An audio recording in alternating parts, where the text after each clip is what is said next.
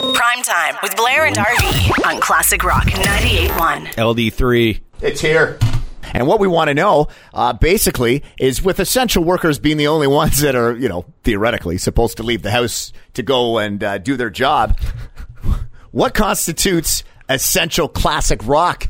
Like, what is the essential songs in your playlist that you must hear when it comes to perhaps artists that you hear on Classic Rock 98.1? That's a good question. I know this is already going to start a heated debate between us because we have opposite tastes in music here between you and I. Just a little bit. Let me ask you this. For instance, is the outfield, Your Love, considered essential, my friend? Josie's on a vacation far away. I don't know. Come around and talk it over. So good. I don't think that's essential. Oh, how dare you cut Tony Lewis off? There's no way. What the heck? They had one song. How can you consider? Don't diss the outfield like that. Play Deep was a great album. There's one tune. One tune, my friend. I just don't think it's essential. It's a fun song, maybe. Is it essential? No. Way more essential, Blair, than this song. I fell into a burning ring. You did it. Yeah, that's not what I'd call essential. No, it's like the furthest thing from rock. You know what you are? You are something that the CRTC and the CBSC, the governing bodies of this fine station, would not allow me to say live on air. That's what you are. Well, it's funny because we play the outfield, but we don't play Johnny Cash. So who wins here? That's right. Honest to you know what? Can we agree on one thing? What? Okay, what? Well, when it comes to essential classic rock, I mean, you can't forget these guys, right? PrimeTime with Blair and RV On Classic Rock 98.1. Welcome to Blair and RV's Essential versus Non-Essential radio show. Last night, or I should say early this morning at 12:01, the stay-at-home order went into effect, which means only those who have, air quote, essential jobs Yeah, exactly. are going to work.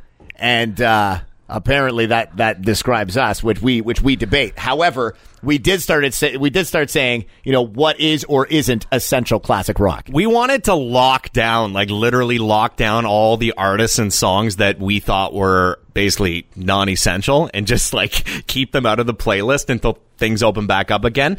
But the boss was like, no, there's people out there that like Kim Mitchell.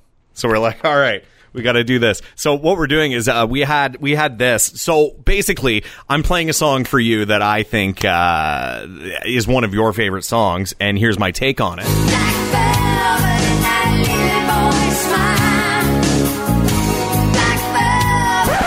Yeah, that's not what I'd call essential. Sorry, man. Like I explained a moment ago, Grammy, Junos, millions in sales, millions of times played on the radio. Like it's like I don't have to say anything because the statistics back it up as an essential classic rock song. You know who also has all of that? Who? Nickelback.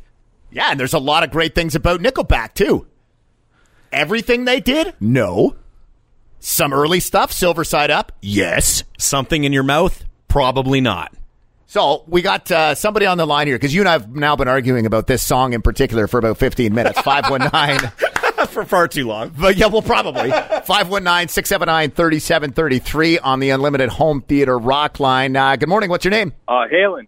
Halen. Van Halen without the band, yeah. That's the coolest friggin' name I've ever heard. Good for you, man. Oh, yeah, definitely. What can we do for you, brother? RV, what do you got against Black Velvet, man? What's going on with that? Exactly. It's a legendary song. Oh, I you know what? When we saw the phone ring, I definitely did not expect somebody to back up Black Velvet. You can't deny it's a good tune. How can you not even bob your head to it? You know what I mean? At the very least. If you're ashamed to admit you like it, that's one thing, but come on, you got to admit it's a good tune. And if you don't like it, I don't know, man, maybe you should go over to Virgin Radio or something. Oh! Yeah, there, old Post Malone. Have fun with that job if they even hire you. I'd rather lick the button at a crosswalk than go work there. PrimeTime with Blair and RV On Classic Rock 98.1. 519-679-3733 on the Unlimited Home Theater Rock line. By the way, it's 9 degrees at Richmond and Piccadilly here at the Selby Building. We've got into this debate here. We're stuck with this terrible stay-at-home order, right? Yep. Only essential workers are allowed out of the house, essentially. And RV and I have got into this debate as to what constitutes essential classic rock. Yeah, we always harp on each other for the songs that we like, that each other like, and we also harp on each other for the songs each other dislikes. 519-679-3733 on the Unlimited Home Theater Rock line to get in on this discussion. Like, off the top, for instance, I said, like, you're a big fan of Your Love by the Outfield. That's a great song. That's not nice. And what you came out, you called Johnny Cash non-essential. Even though so many artists have credited Johnny Cash with kind of like the origins of classic of rock and roll. Maybe so. He's still not a rocker. You tell me, because I know that you've always stood behind this band. I don't know what you're about to play, by the way. You've always stood behind this band. Have I? And I like it. They are what they are. Is it essential though? Oh, 38 Special. Oh, come on. Oh. I don't think that's essential. No, that's not essential. That is essential. 38 Special is not essential. Do you know who helped co-write that song? Jim Peterick, a Survivor, actually co-wrote that song. And I can tell. Survivor's also awesome. Man, you don't know good music, do you? What's that game called? You Don't Know Jack? That's your life story. That's going to be your autobiography, RV. They're Leonard Skinner 2.0 38 Special. Come on. Prime Time with Blair and RV on Classic Rock 98.1.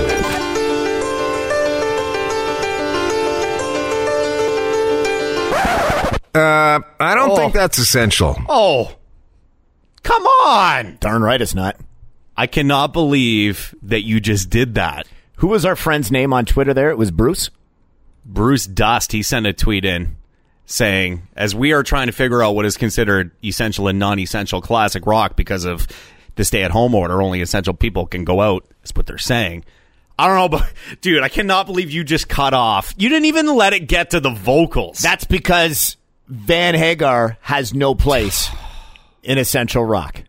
Dude, take that back. Look at his face. Look at the goosebumps. I am so boiled up right now. The eye roll that RV just gave me for cutting that song off. Because it's not essential. It is essential. It is not essential at all. Why is it not essential? Because it's not DLR. It's not David Lee Roth. It's not the original Diamond Dave, who in their peak, in their heyday, when they were what they were, what made them famous, in addition to Eddie Van Halen's beautiful guitar work, was DLR. And Van Hagar came in and did what he did after and kind of turned it into like dad rock, him and his high jeans, all that stuff.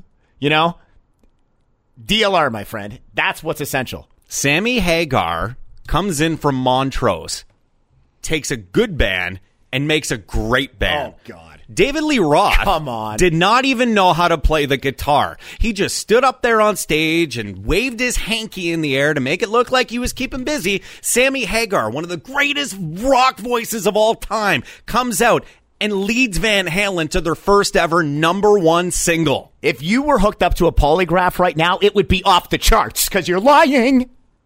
Sammy Hagar with Van Halen, and I'm sure I'm not the only person who agrees, should be deemed essential. No.